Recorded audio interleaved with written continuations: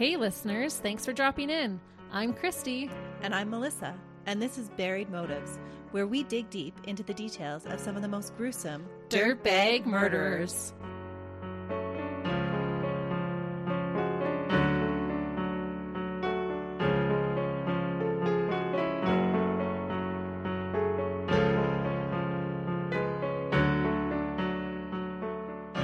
Hey listeners.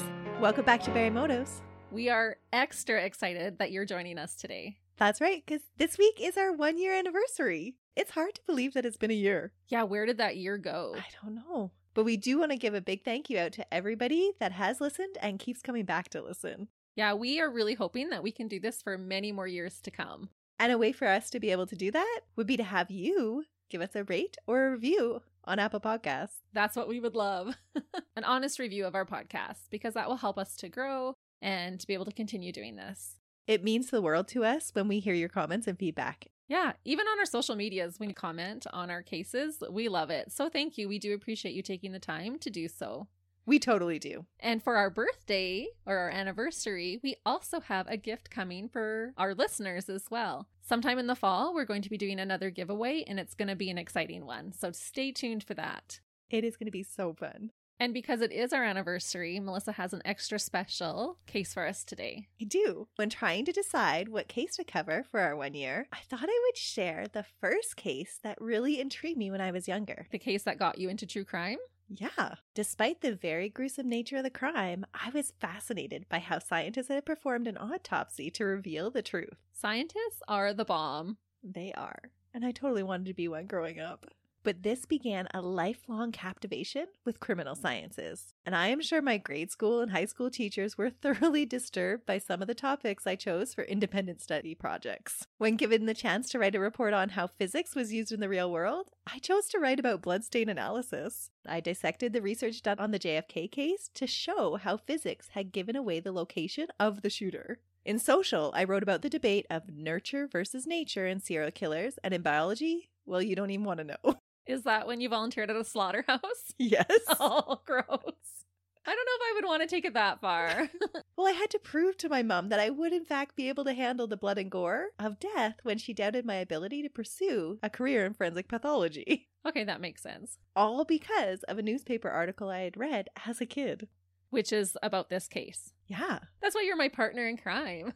That's right. And our listeners can attest that not everybody shares this love of true crime and forensics and all of this stuff that we love. Nobody wants to talk about it all the time like we do. Right. And people are always shocked to hear that I actually listen to true crime podcasts or watch YouTube creators talk about true crime in my off time. Yep. It will be a gruesome one today. So I want to put out a warning that we'll be talking about the death of a baby. Oh, well, no wonder that one stuck with you then, because that is so horrific. Yeah, it was a memorable case, but it's not one that I think a lot of people will know. I'm assuming it's a Canadian case? It isn't. It isn't? No. Oh, wow. So it's not something you read about in your local paper? Nope. Jason James Radtke was born in Chase, Nebraska on the 7th of March, 1971.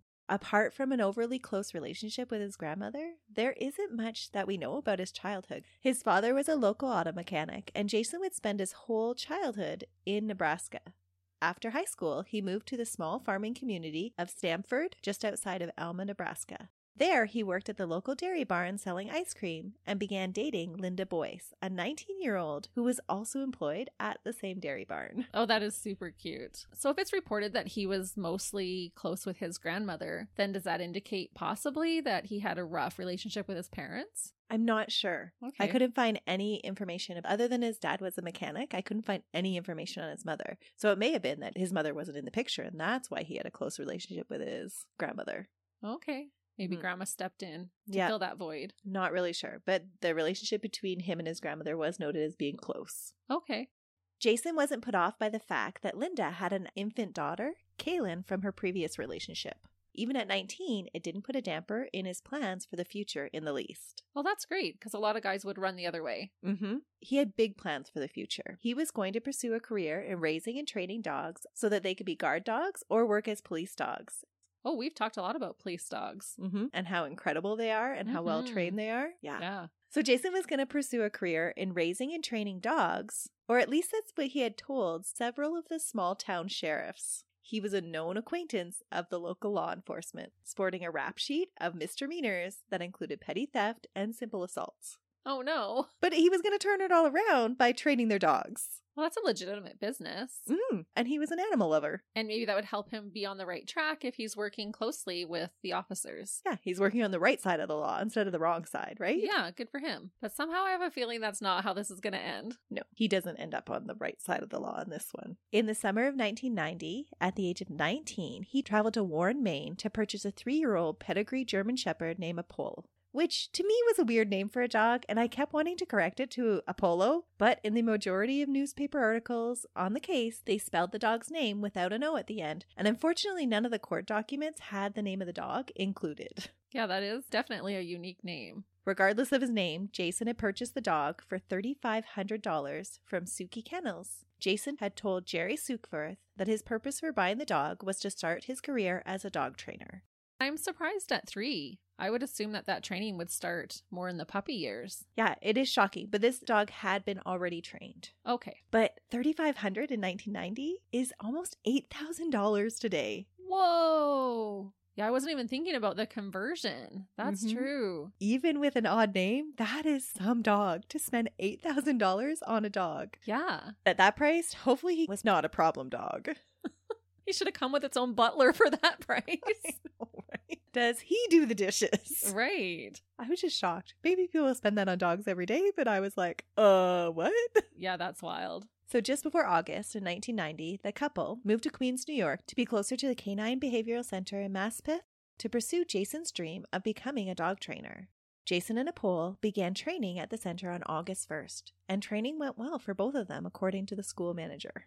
Just a few days after starting the academy, on August 4th, Linda gave birth to Jason and her first son in Booth Memorial Hospital. So after settling into a new home in Queens, New York, and starting schooling, Jason was also starting a new role as a father. The couple brought home their 7-pound bouncing baby boy, Anthony James Radtke, to their apartment on 1634 Stevens Street in Bridgewood, Queens. The small upper floor apartment was part of a 2-family home and was now pretty crowded with Jason, Linda, and 2 children under 1. Kaylin was only 11 months at the time that they brought home Anthony. Oh my goodness. They had their hands full. Yes. Not to mention a 90-pound German Shepherd living in their house. Oh, that's a lot going on. It is a lot. That's almost like having twins. 11 months apart. Could you imagine? And both Linda and Jason at the time are only 19 years old. Holy cow. There's a lot of things going on for them. For sure. But the little family made do. The couple settled baby Anthony into a drawer as a makeshift crib on their bedroom floor. And in the living room, they set up a playpen for Kaylin along with a bed for Apollo. Oh, that sounds super cozy. And it sounds like they were doing the best that they could with what they had. They were trying to make it work. But definitely not an ideal situation. No. But they were still pursuing their dreams. Jason was attending school to become this dog trainer that he had always dreamed of. On the morning of August 10th, police were called to the apartment. Jason had placed a call to 911 shortly after waking up and told the dispatcher that his infant son was missing. What? He had been taken from his bedroom, and he feared that Apollo had eaten the baby. No. Stop it. I told you this case is going to get a little gruesome. No, it's such a well-trained dog. Yep.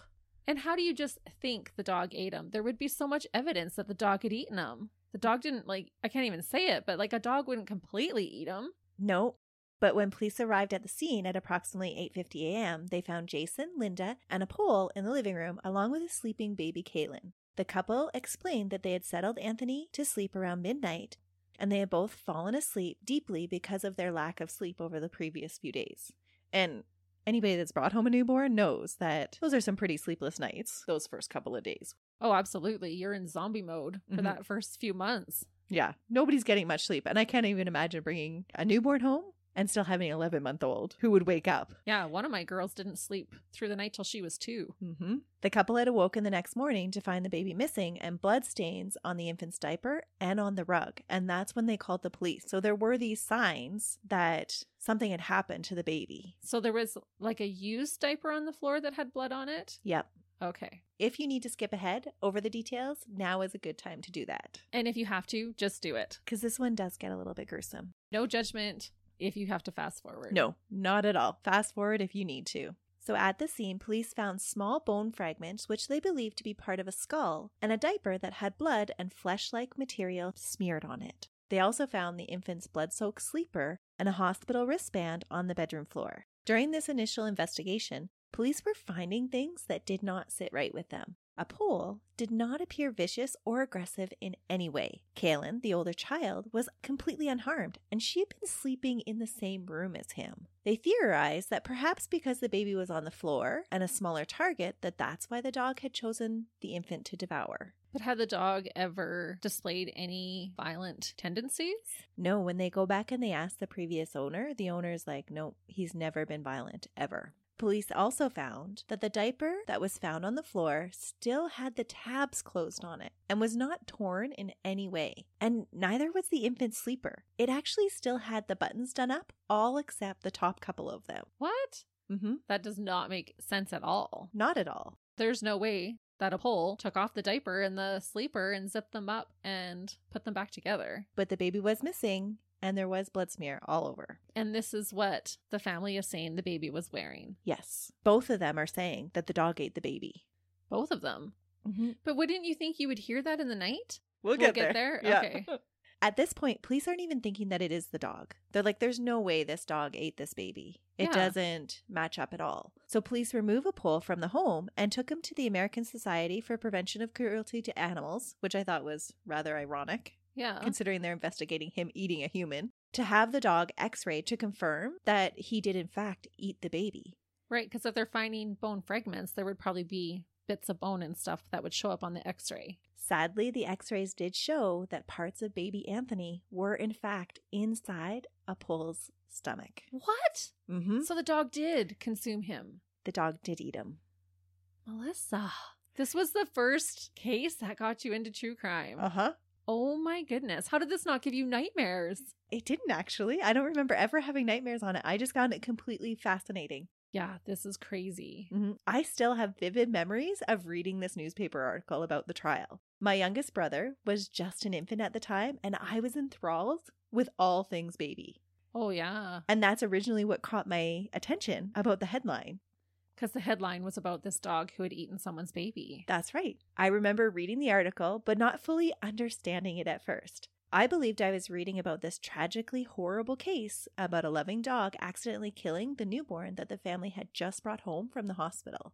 Yeah, because that's what you would assume, that if it's a family dog, it would have been an accident somehow. Mm-hmm. We had always had dogs growing up. My mom bred Dobermans, and we had always had a mixed breed as a family pet. I couldn't imagine any of our family dogs ever hurting my baby brother. But I wasn't naive enough to know that it never happened. Sometimes dogs turned on their owners. My mom was always lecturing us about how to properly socialize puppies so that they grew up to be kind. So I knew the opposite was a possibility. So I wasn't totally naive in thinking that a dog couldn't be mean, but it didn't make any sense to me how a dog could hurt a helpless baby.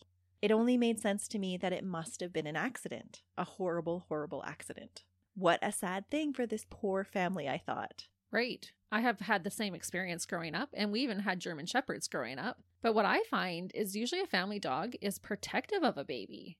Mm-hmm. It's usually the opposite. Yeah, and in any of the cases of dogs killing infants, it's usually because they're smothering them to protect them. Oh.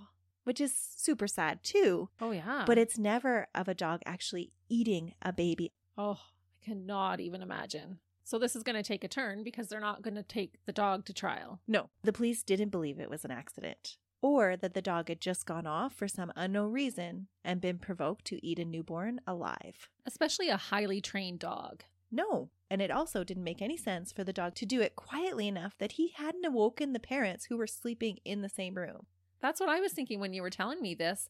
How would the parents not hear the baby screaming? That's right. How would a dog silence the infant's horrific screams? Yeah, I know for myself as a new mom, you hear every little thing. Like your brain is programmed. Like even when you're sleeping, you're not really sleeping. You know what I mean? In a deep sleep, you are programmed to hear any little sound that your baby's going to make. Yeah, you're listening for it, right? Yeah. No matter how sleep deprived you are, you're still kind of tuning into that. And it was the question that the police had is how could any parent actually sleep through that? It just didn't make any sense at all. Does not seem possible. No. Detectives ordered that an autopsy should be performed on a pole, despite Jason's pleas to save the dog. That same evening, after a tearful goodbye from Jason, a pole was put to sleep and an autopsy was carried out. Oh, and if this is not the dog's fault, that is so sad that the dog had to be put down. Wasn't his fault at all. Oh. What they found was truly gruesome and horrific. The pathologist found no tissue fragments or bone splinters in Apollo's mouth, as you would expect if a dog had chewed and torn a baby to pieces. When the stomach contents were examined, they found 3 pounds and 4 ounces of human flesh inside. That's half the baby. Mm-hmm. There were recognizable portions of ribs, spine, a right hand, both feet, and a section of a skull with light brown hair still attached. That is beyond horrific. That is one of the most evil things I have ever heard. Yeah. The sections of the infant were small, but they had remained intact. Imagine being the poor person who was doing that autopsy on the dog and finding all this stuff. It would be so sad, but when I was reading this, I found it so fascinating that the pathologist that examined these pieces was able to find the evidence that they did. Yeah. They examined each of the pieces extensively and found that there was no evidence of tooth impressions or tearing of the tissue.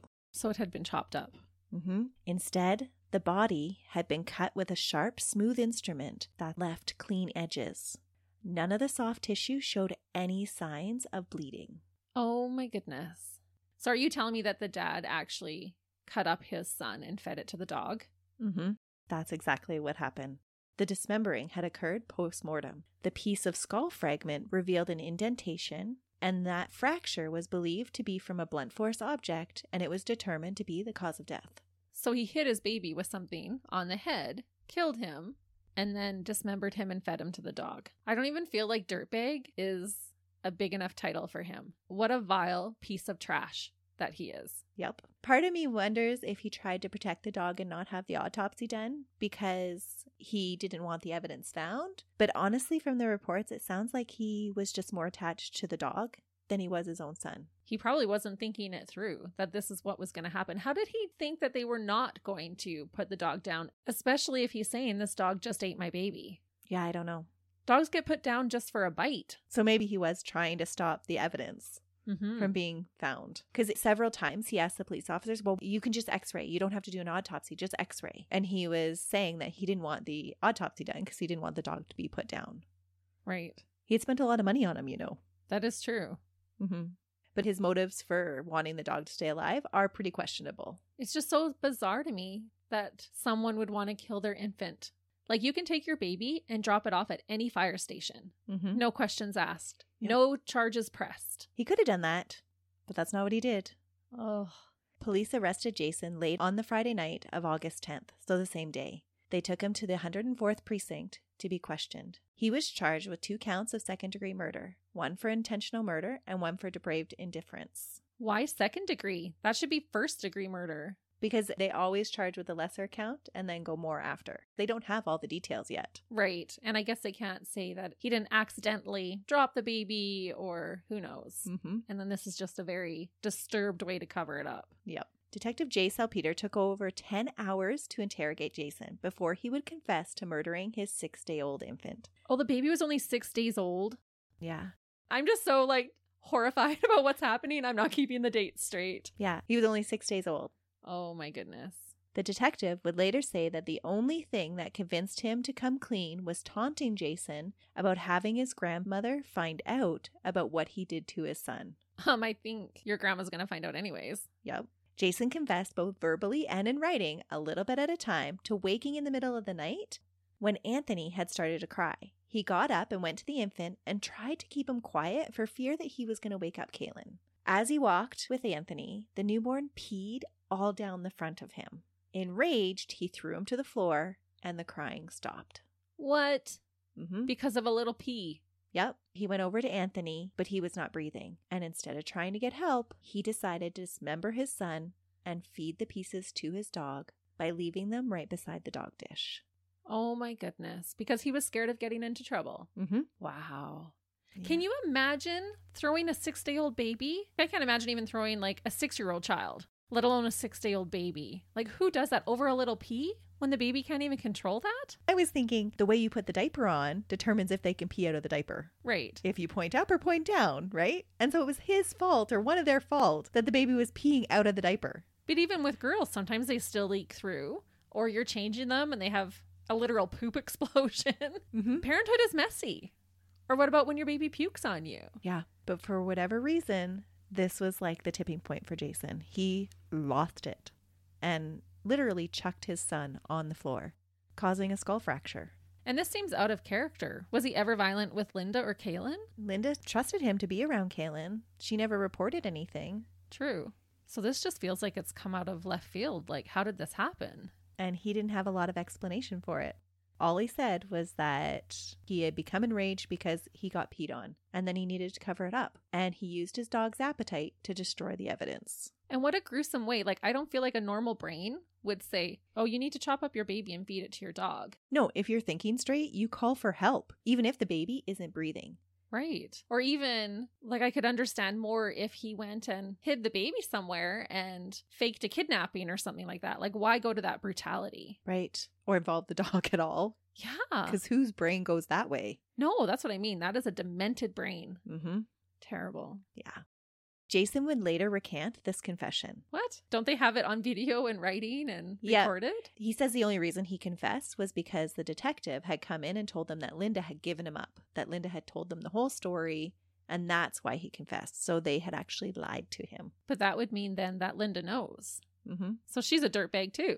I don't think she's a dirtbag, but she did know. But if you know that your husband did this and you're going to help him cover it up, I think that allows you dirtbag status. Yeah, or she's just terrified. That could be too. I shouldn't be so quick to judge. My mind's just blown with this case. So it was believed by police that Jason had used a razor blade to dismember the body, but no weapon was ever recovered. And they thought he'd used a razor blade because the cuts on the bones were so smooth. Oh. Mm-hmm. So what about the rest of the remains? Did they ever find that? So the rest of the remains were never found, but it had been a full 24 hours after Uphold had eaten the baby, and that's what remained in his stomach. So I'm guessing that actually some was digested. Oh. I don't know that for sure, but that's my guess. Oh my goodness. Because some would have been digested just by normal gastric fluids in your stomach. Right. So there was no other body parts or pieces left. Just the few pieces on like the diaper and... Yeah, there was just smears of tissue left on the diaper. Okay. And they found the majority. Like, it was really only like one hand that was missing and internal organs, which internal organs are going to break down faster, right? And not be recognizable in stool. Wow. So even the amount of time that it would have taken him to feed his dog that. Mm-hmm. And for a dog to eat 7 pounds is a huge amount. That's true. So disturbing, right? It really is. This is the case that I was like, this pathologist is incredible. But it is usually, like for me, my first case, it is a shocking case. Mm-hmm. You know, usually these cases that get us into true crime are ones that our brains can barely comprehend. And that's what it was like when I read this article. Like, I just kept on going back to it has to be an accident. Like, there's nobody would do this. And the article that I had read was more about the defense's side of the story, in which case that they were presenting. So they were trying to present all of these arguments about, well, the dog could have ate him. He could have done this because of this and this and this, because of the scent being different between the two children. And he wouldn't have had an attachment to this infant. And maybe he was hungry because he was being trained. And oftentimes trainers will use food as an incentive. And so they're very regimented about the amount of food that they actually get. And so maybe he was being not starved, but his training regime was too intense. So they had given all of these arguments about why a dog could actually do this. But in my mind, I was like, no, this doesn't happen. But it did. Even those poor defense team, like I said that before, I can't imagine trying to defend someone like this. An absolute dirtbag. I don't know how you do it over and over again. To even like sit with him during all those meetings, because you would have to be face to face with him to compile your case. And try to actually come up with a defense. Yeah. Somebody has to, though. It is needed, because not everybody who's tried is guilty. No. And we're going to talk about that a little bit later, too. Oh. I threw in some bonus content. We'll see if we get there. But an actual murder weapon is never recovered. But that didn't stop the case from being prosecuted. Linda agreed to work with the police and to testify against Jason for immunity for herself. She didn't actually receive a deal or anything like that. Police never did suspect her as being an accomplice. She was never arrested, but she was afraid of anything that could be used against her character because Kaylin had been placed in the custody of child welfare the day that they arrested Jason. Oh, of course. Kaylin had shown no signs of abuse, but it was precautionary, and Linda would have to fight to get back custody of her daughter. Absolutely. And so she wanted whatever information that she had, she wanted protection, that it wouldn't go against her in her court case to get her daughter back. Okay. So during the 6-week trial, that's when we hear about Linda's grand jury testimony about what she actually knew about Anthony's death. She had awoken after Jason had thrown her infant son to the ground and had listened as he dismembered her child, but she was too fearful of what Jason would do to her or to Kaylin, so she pretended to be asleep. So she listened to it. Mm-hmm. She knew it was going on, but she also knew that the baby was already dead, and so now she was fearful of what was going to happen to them. He had lost his mind. Yeah. I don't know, do you call her a dirtbag or not? That's a tricky one because only she can say for sure. Yeah. Right? Because some people do get paralyzed with fear. Other people jump into action. Right. So it's hard. Like, I feel like I would be the type to jump into action. And so it's hard for me to relate to that, to just lay there and let him do that to your baby. Yeah. Because if she's pretending to be asleep, then that to me indicates that she didn't get up and check on the baby to make sure that he was dead. Because what if the baby was still breathing or there was still a heartbeat? From her account, she stayed in bed with her eyes closed tightly shut and tried to drown it all out.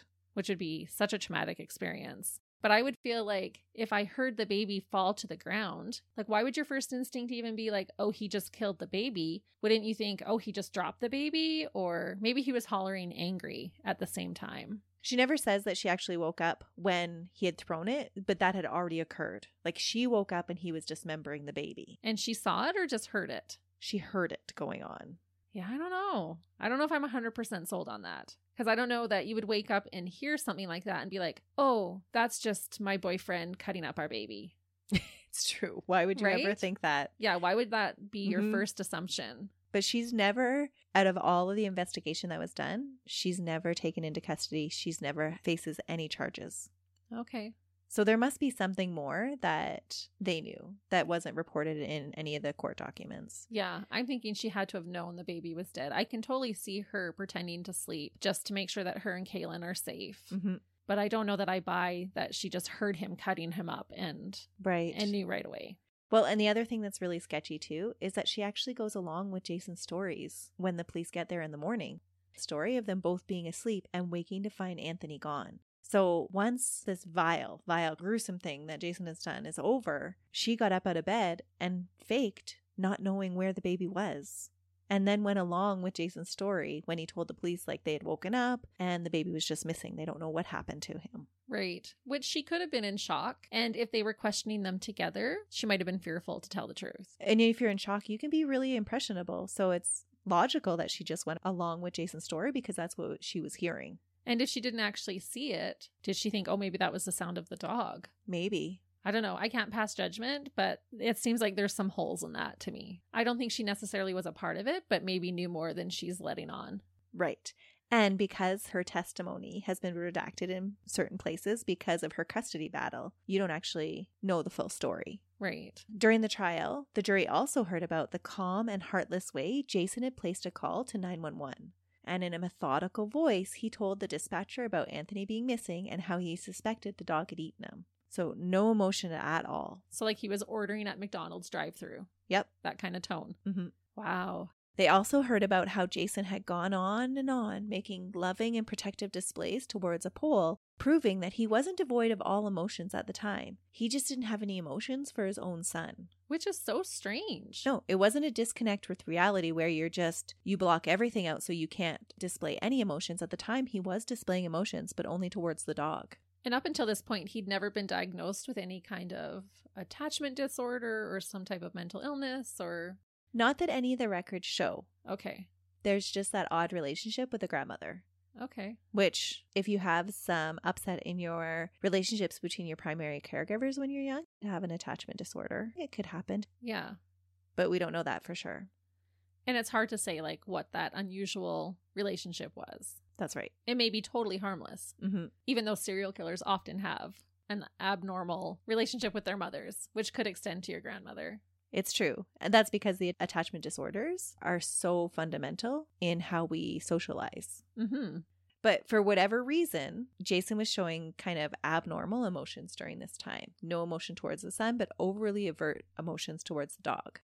Who was also emotional was Detective J. Salpeter, the detective that had obtained Jason's confession. He broke down on the stand in front of the grand jury when reading the confession at the start of the trial. Oh, I can't even imagine what he or anybody involved in that case went through. No. This hardened police officer that had previously worked on the street crime unit and as a hostage negotiator before becoming a homicide detective and was a self-proclaimed police goon, he had been so affected by what Jason had done to Anthony that a week later he walked away from the police force.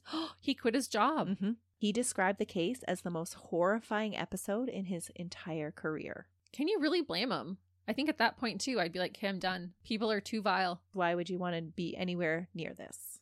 Oh, it just makes me so grateful to the police forces that we do have, because that is a tough job. Mm-hmm. That they go and do that again and again. Yeah, you can totally see why he would want to quit his job. But how heartbreaking for him too. Mm-hmm. That changes his whole life. And not to mention like the defense team and the jury and everybody else that is... Yeah, the crime scene investigators, all of it. That is privy to all of this information. Yep. Yeah. And it's one of those things that you never really get a full scope of how many people are affected by this single dirtbag that did this horrific act.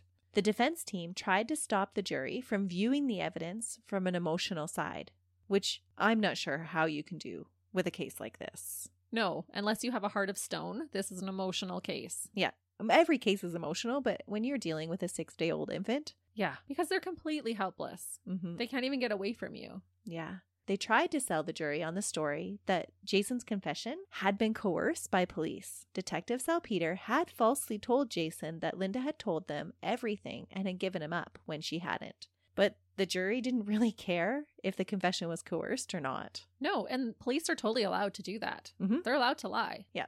Well, I'm sure the jury found it absolutely ridiculous that this dirtbag who murdered an infant was now trying to plead that he was being treated unfairly. Yeah, you were being bullied. Mm-hmm. Oh, that's so sad for you. Yeah. What did you do to your son? Exactly. It wasn't fair that he threw Anthony to the floor for not being able to hold his bladder at 6 days old. Ugh, no. Really, no one cared about what the defense thought was fair or not. Exactly. And even without that confession, the evidence is right there. We know that the dog did not eat the baby on its own. No, the dog did not cut up the baby before he ate it. No. I am surprised, however, that the defense did not try to claim insanity or postpartum psychosis. While it is extremely rare for men, there have been documented cases where men, after having a baby, have entered into a psychotic state. Oh, I could totally see that. Because some men will even have pregnancy symptoms while their significant other is pregnant. Yeah, it's something that we assume, along with postpartum depression, that is something that just affects women, but it actually affects dads too.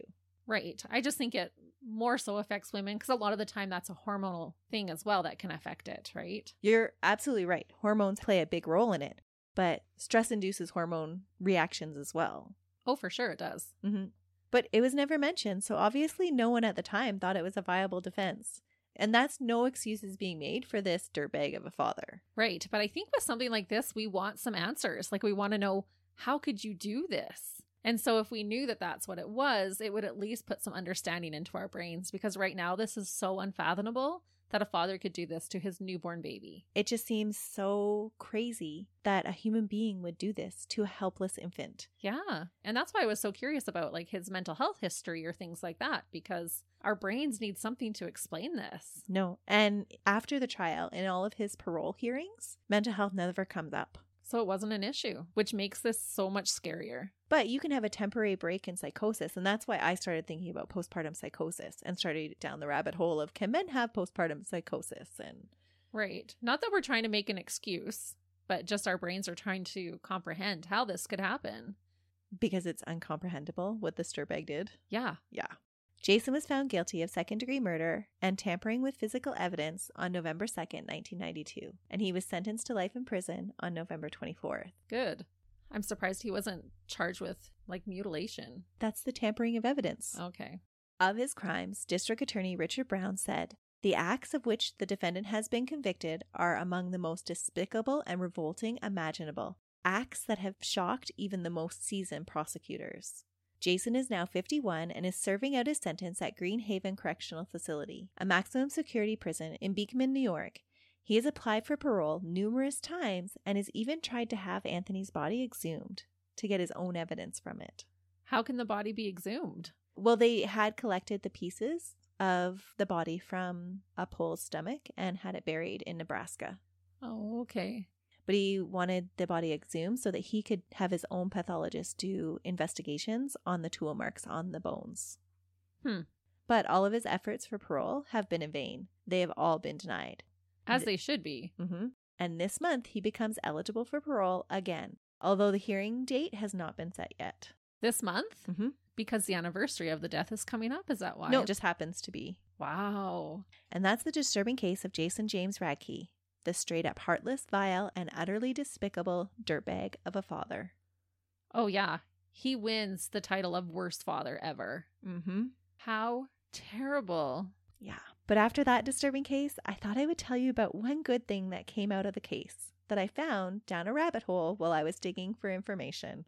Thank you. I feel like right now we need to somehow leave this on a more positive note because this was a hard one. This was dark. Yeah, it was a dark case. So the detective that quit his job because of the case, J. Salpeter, has opened up a private investigating business and now works on cases for the wrongly convicted. Oh, for the wrongly convicted. Yeah. As he struggled to come to grips with the realities of police work and the person that he had become while doing that police work, Jay, a Bronx-born, Bayside-raised former NYPD officer, found a new calling and meaning in life. One of his well-known cases that he helped solve was for Martin Tankleff. And this is your bonus content. Ooh. Martin was 17 and just heading off to his first day of senior year on September 7, 1988, when he found both his parents brutally stabbed and bludgeoned to death in their family home. Oh, no. His mother was dead when he found her, but his father was still struggling to live, and he performed first aid while waiting for help to arrive. His father would remain in a coma for weeks, but eventually succumbed to his injuries. Oh, my goodness. How horrific at 17 to find your parents like that? Mm-hmm.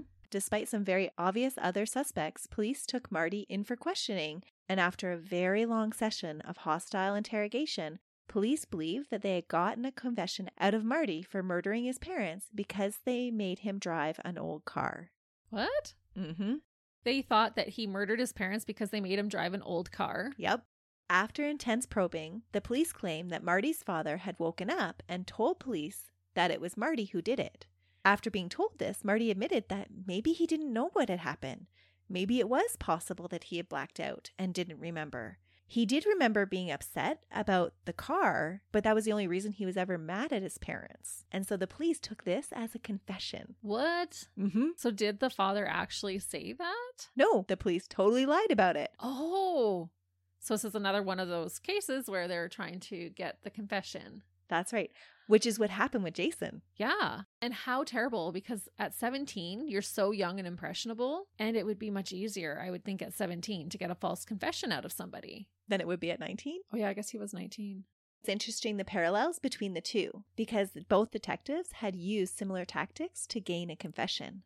Yeah, that is interesting. But this confession, I wouldn't even call it a true confession. Like, he was like, oh, my dad said that? And then he's kind of musing to himself, like, did I pass out? Do I not remember what I did? Like, what happened? I mean, I guess it's possible that maybe I don't know what happened. Right. I think anybody, if you were 17 and you were told that your dad said that you did it, you would question your sanity, even if you had never blacked out before. Yeah. And then he gives them this small motive that, well, I was a little bit angry at them about making me drive this old car. Oh my goodness. That's a stretch, though. It's a huge stretch. Yeah. And Marty would have been in shock because what a traumatic experience to find his parents. And it'd been this huge, lengthy interrogation where people are like yelling at him and telling him he had done it. And oh yeah, I can only imagine. And that's why there's a lot of DNA evidence that's being used now to overturn previous confessions. Yeah, we haven't really covered those on our podcast, but you can definitely find cases where that totally happens. Oh, there's whole organizations Yeah. that exist just for the wrongfully convicted, like Project Innocence, Right. which is one of the companies that worked with Martin. Yeah, I can't even imagine going about your day and then before you know it, you're in jail for a crime that you didn't commit. Mm-hmm. And when that happens, the real killer is out loose. And that's why Jay does these cases. With Jason, the evidence is there, but it doesn't sound like they have that evidence in this case. Well, they do have some evidence, but they turn it to point towards Marty. Police took that admission of guilt, which really wasn't an admission of guilt, and pushed for prosecution even though Marty refused to sign the supposed confession and pleaded to take a polygraph test.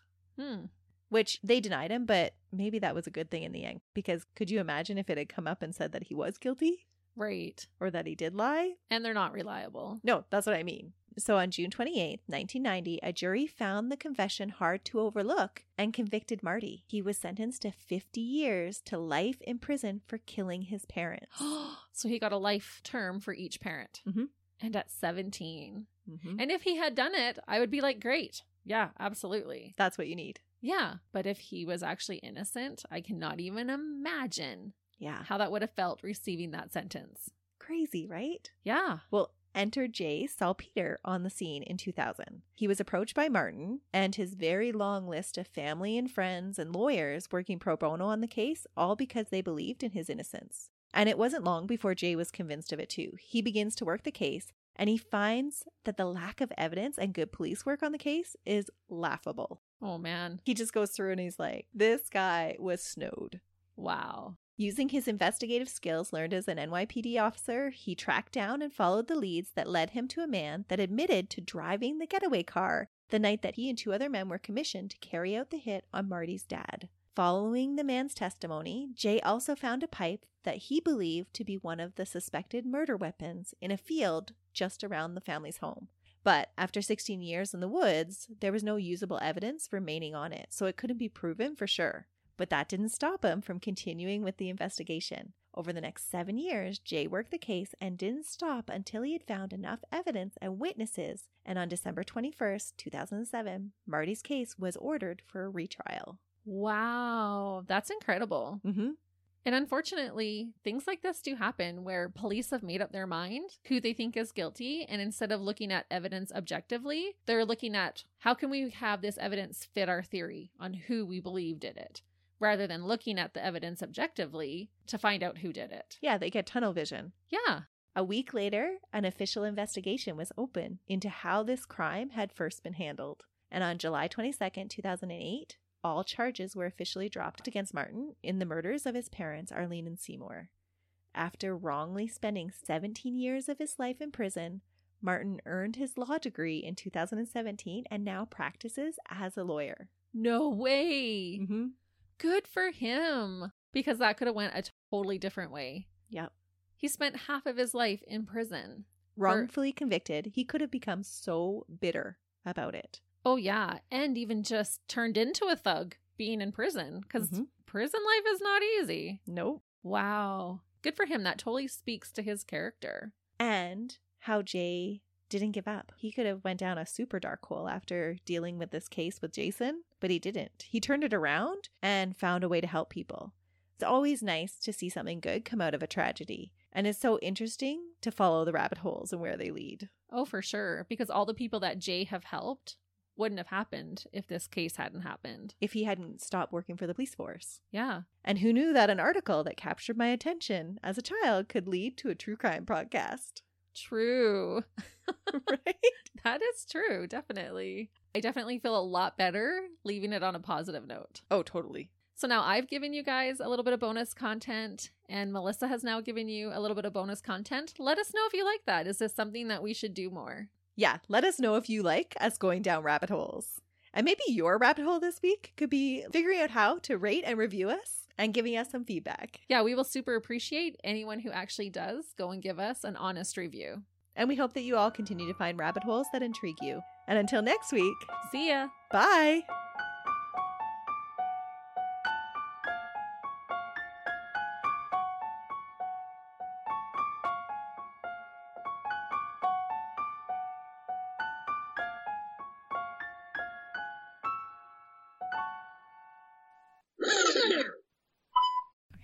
And hopefully we have no popping sounds. No mic bumps. No trucks today. It's true, those trucks. Oh, wait, I bumped my mic. Yeah. All right, so now what did I need to re-say? I don't know. That was Okay. so long ago. That was like 5 minutes ago. Nope, I read about it in a global. A global? Global. We are a global family. We love all our global listeners. Global. That one's great. There's a truck. Oh, there was just a truck. I don't know if you'll hear that one or not. Why is there so many trucks today? It's because you're recording. Oh, wait, I bumped my mic.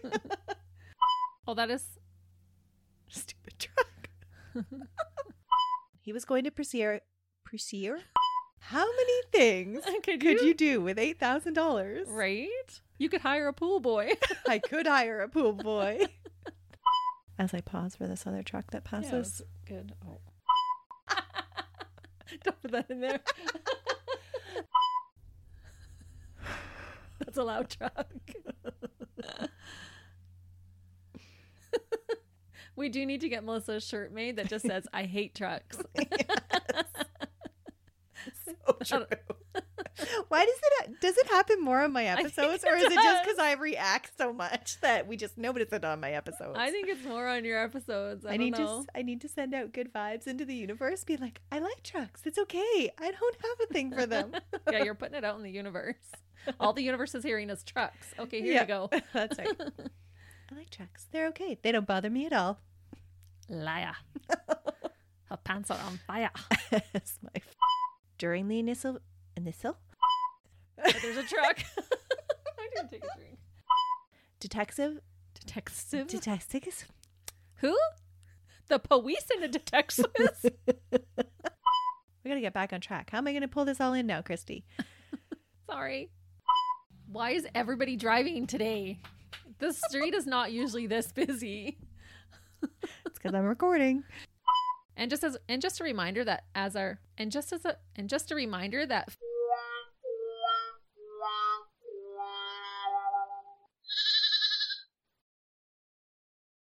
Hey, we're live, pal, and we'd love for you to come check out our podcast, Tales from the Estate. Each week, we talk about our top 5 favorite somethings. My beautiful wife, Caitlin, likes to share all sorts of random facts. Yeah? Did you know that cows have accents? We did now. But we also review all sorts of snacks and other great things. And so if you love everything random, I think you'd enjoy Tales from the Estate. So come check us out. Yeah. Okay, thanks. Bye.